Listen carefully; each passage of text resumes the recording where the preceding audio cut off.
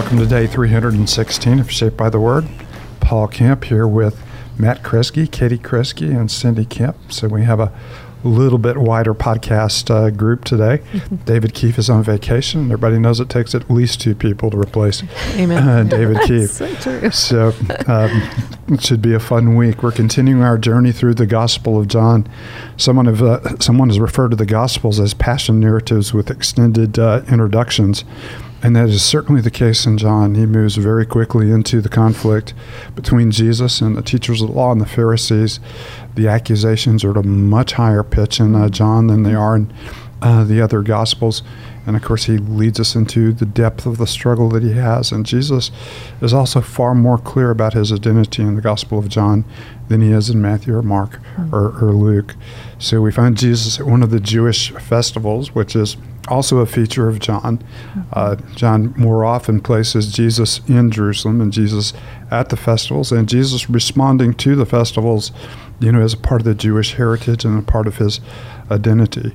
So his brothers have urged him to go public. He has gone in secret, but as he is there, he's ministering, from the temple courts, and people are seeing him, and the fever pitch is building up. So we pick up in the middle of John chapter 7, where we left off last week, verse 25. But before we read, let's offer ourselves in this moment to the Lord.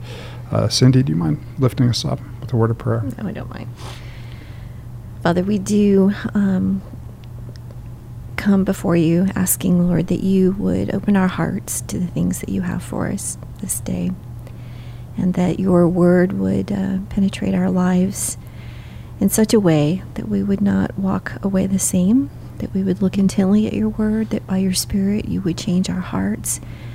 Father, that you would convict of sin, but that you would also encourage us in the gospel today. So thank you for this time. It's in Christ's name we pray. Amen. Thank you.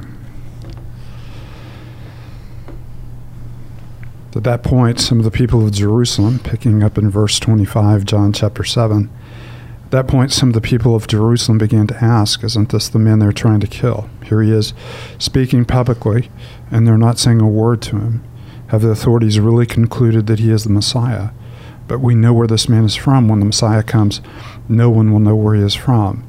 Then Jesus, still teaching in the temple courts, cried out, "Yes, you know me, and yes, you know where I am from. I'm not here on my own authority, but he who sent me is true. You do not know him, but I know him, because I am from him, and he sent me." This they tried to seize him, but no one laid a hand on him, because his hour had not yet come. Still many in the crowd believed him. They said, "When the Messiah comes, will he perform more signs than this man?" The Pharisees heard the crowd whispering such things about him. Then the chief priest of the Pharisees sent the temple guards to arrest him. Jesus said, "I am with you for only a short time, and then I am going to the one who sent me. You will look for me, but you will not find me, and where I am you cannot come." The Jews said to one another, "Where does this man intend to go that we will not find him? Will he go where our people live, scattered among the Greeks, and teach the Greeks? What did he mean when he said, 'You will look for me, but you will not find me, and where I am you cannot come'?" On the last and greatest day of the festival, Jesus stood and said in a loud voice, "Let anyone who is thirsty come to me and drink. Whoever believes in me, as the Scripture has said, rivers of living water will flow from within him." By this he meant the Spirit, whom those who believed in him were later to receive. Up to that time the Spirit had not been given, since Jesus had not yet been glorified. On hearing his words, some of the people said, "Surely this man is the prophet." Others said, "He is the Messiah." Still others asked, "How can the Messiah come from Galilee? Does not the Scripture say the Messiah will come from David's descendants and from Bethlehem, the town where David lived?" Thus the people were divided because of him. Some wanted to seize him, but no one laid a hand on him. Finally, the temple guards went back to the chief priests and the Pharisees, who asked them, "Why didn't you bring him in?" "No one ever spoke the way this man does," the guards replied. "You mean he's deceived you also?" the Pharisees retorted. "Have any of the rulers of the Pharisees believed in him?" "No, but this mob who knows nothing of the law, there is a curse on them." Nicodemus, who had gone to Jesus earlier and who was one of their number, asked, "Does our law condemn a man without first hearing him to find out what he has been doing?"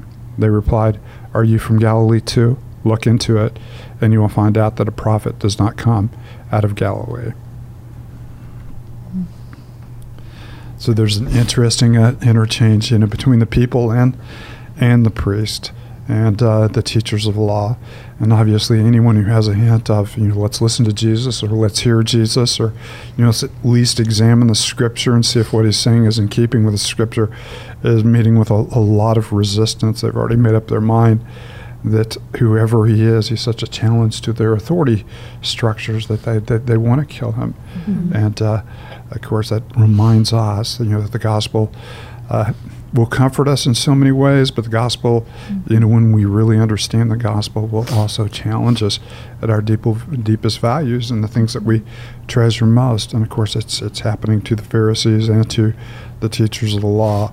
So there's a lot of interesting interchange over the person of Jesus, and both mistaken notions and true notions of who the Messiah would be, when he does come.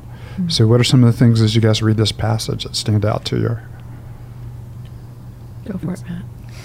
I know you have something to say. With four people, we're all hesitating and jumping in there. Yeah. You go first. I think one of the things that stands out to me, and it was so good of Katie to give Matt permission. I know. To go for it. There you go. Usually she just jumps in and takes my thunder. But it stands out to me, especially kind of over the next few chapters, where you kind of watch this division spill over into conflict, and they're seeking to kill Jesus, they're seeking to seize him or to beat him, and yet his hour had not yet come. John kind of reminds us that even as man is planning and purposing things against what God has purposed, God's purpose supersedes theirs. That God remains sovereign, and he's carrying out his sovereignty in his timing and in his place. And I love, even there's times where it's like Jesus just, in the next chapter, it's like he just sneaks away. It's like, how did he get away? How did no one know where he went? They tried to lay hands on him. Yeah. No, it's a very interesting, emphasis that is unique to the Gospel of John. Already his brothers, said, why don't you, go to Jerusalem and do many of the things that you're doing publicly. Anybody who wants to be a public figure needs to go to Jerusalem, and they need to be, visibly seen. And Jesus, said to them, you can choose to go at any time, and you can choose to do whatever you want to, but I cannot, because my hour has not yet come.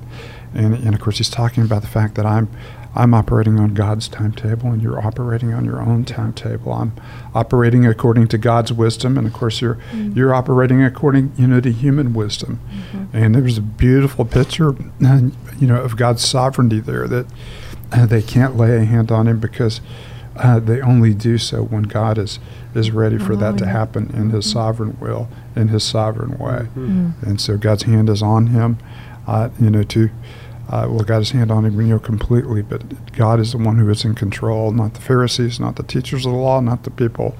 And so there's a nice picture of sovereignty in the emphasis that John gives us. And the striking, fact that they don't know him, that they don't know God. And he says, if you knew God, you would know that he has sent me. Because you do not know him, you don't know that he sent me. And so not only do they not know the purposes of God, he goes back and says, you don't know the very God that you're seeking to defend. Mm-hmm. Yikes. And Jesus does a nice little turn there. I said, we know where you're from. You can't be the Messiah.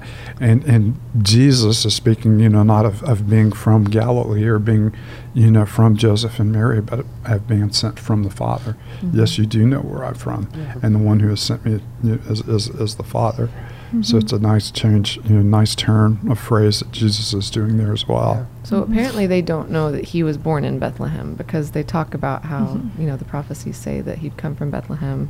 They just think he's from Galilee, but they don't realize that. Is that? No, that's he is referred to universally through the Gospels as Jesus, from Nazareth. So it is assumption that they're making, and of course the birth in Bethlehem, we know about it as a fulfillment of Scripture, but it was probably one of those events that hardly took notice. Outside of just that immediate group around Bethlehem, and of course, quickly they slipped away into Egypt, and then came back, to Nazareth, so avoiding a combination of that. So it probably was not well known that Jesus had been born in Bethlehem, of the city of David. I think the paragraph that stands out to me the most in this passage is starting at verse 37. On the last and greatest day of the festival, Jesus stood and said in a loud voice, "Let anyone who is thirsty come to me and drink. Whoever believes in me, as Scripture has said, rivers of living water will flow from within them." And by this he meant the Spirit, whom those who believed in him were later to receive. And I had in my margin Ezekiel 47, like exclamation point, because I do get very excited about just this theme of the river and the living water. Mm-hmm. And so if you go back to Ezekiel 47, which I would really encourage anyone listening to this to do, there's just such a beautiful description of this river that Ezekiel is experiencing, envisioning. And so just read that whole passage in 47, but I'll just start with verse 12. It says, "Fruit trees of all kinds will grow on both banks of the river. Their leaves will not wither, nor will their fruit fail. Every month they will bear fruit, because the water from the sanctuary flows to them. Their fruit will serve for food, and their leaves for healing." I mean, such a picture of healing, of fruitfulness. I mean, it brings us back to Psalm 1. And this is the work of the Spirit. And man, it just makes me so excited that this is the same Spirit that is dwelling within me, and the same Spirit that is at work in our world today. And there's some incredibly rich images here. Obviously, you see the same image in Revelation 21 and 22, where the river's flowing from the throne of God, and the tree of life is there, and it yields fruit in every season, and its leaves are for the healings of the nations. But even when you have the Apostle Paul, going into a synagogue where there was not a synagogue, he would go to a river.